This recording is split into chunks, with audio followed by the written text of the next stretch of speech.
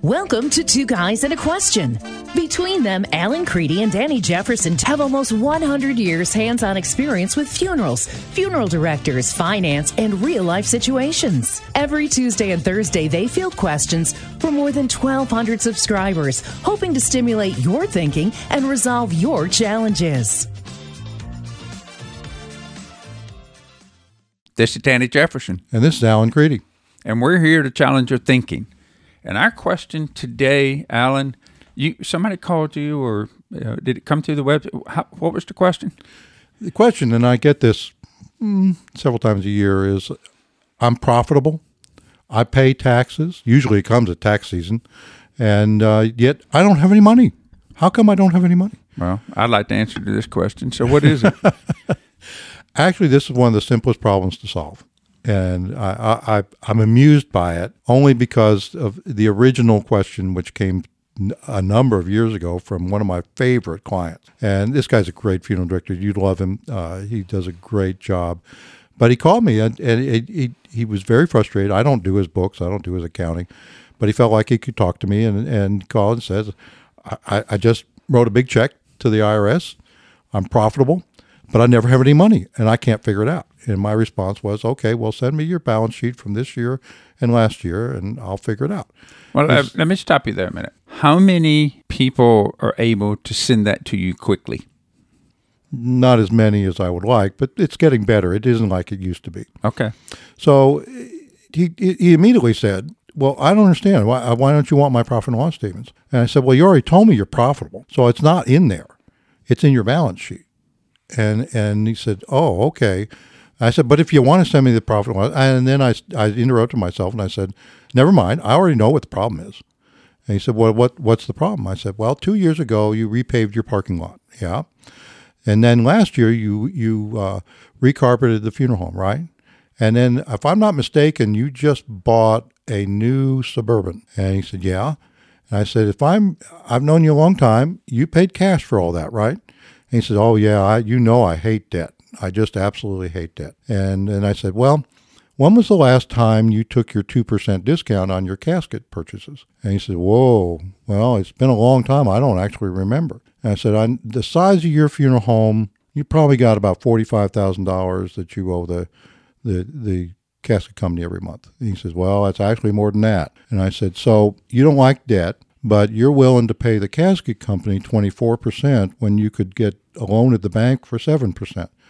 And his response was, I'm not paying 24%. And my response was, well, last time I looked, 12 months times 2% is 24%. And that was followed by a very long silence. I said, bet. What has happened is your working capital is out of whack. So I'm going to be real quick here. I know that's a term that is not well understood, and it's really a fairly simple term, but I want to wind up my conversation with him, which is why I'm a little amused.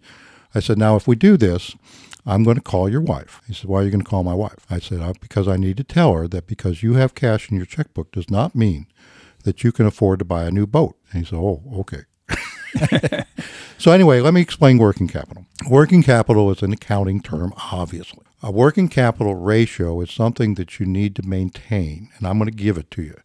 So don't be thinking you have to look it up on Google or whatever. But working capital is the following. You have your current assets. That includes 3 items primarily. There's others, but the bigger ones are cash, accounts receivable, and inventory. So that's your current assets. All right. And then you have your current liabilities. That's your accounts payable, and that's your taxes payable, your FICA taxes payable, your sales tax payable, and any current portion of long-term debt. So you're going to have payments that you're making over the current year.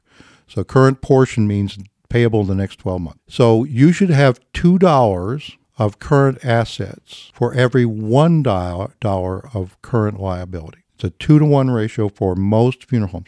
You can get lower if you're a very large funeral home. You can get higher if you are a very small funeral home, but you need to maintain that ratio.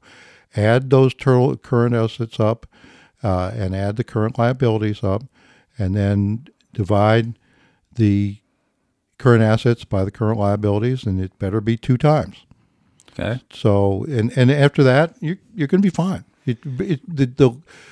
And boy, one thing that you'll find right away is you don't have to worry so much about meeting payroll. Well, if he was doing the parking lot, those things, where does that figure into capital expenditures? Those are capital expenditures. Okay, but what he was doing was he was doing it out of his cash. He was doing it out of his working capital, as opposed to saying, okay, these really are very large items, and I need to get a 3-year loan or a 5-year loan or whatever and pay him off. Knowing him, he'll get a 3-year loan and pay it off in 18 months. He'll just do that. Right. But the point here is don't get your working capital. That's what happens to a lot of people. I had one friend got his working capital out of whack because he got, it's called lust. All right. He had to have a new Tesla. Okay. All right. I don't mind just buying a new Tesla. I really don't. But not out of your working capital. So where does all of this figure into the price that I might get for my funeral home if I'm succeeding? Well, that's a really good question because you get to keep your working capital in most funeral home sales. Okay. So if I have $100,000 of cash and inventory, or the inventory doesn't count in there, but $100,000 in receivables and cash, and I have $25,000 in current liabilities, I'm going to keep $75,000. That's mine. Okay. All right. Well, look, we're hoping that you're listening to this. There's a lot of questions that come out of these podcasts every time that we do them, and it's nice to hear those. This one here opens the eyes of a lot of people that hear that question all the time and that really don't want to take time to answer. But that's what we do here. We answer questions. You can do it, and we can help. Remember to send your questions by clicking the link at www.twoguysandaquestion.com. New questions are answered every Tuesday and Thursday at 4:22 p.m. Eastern Time.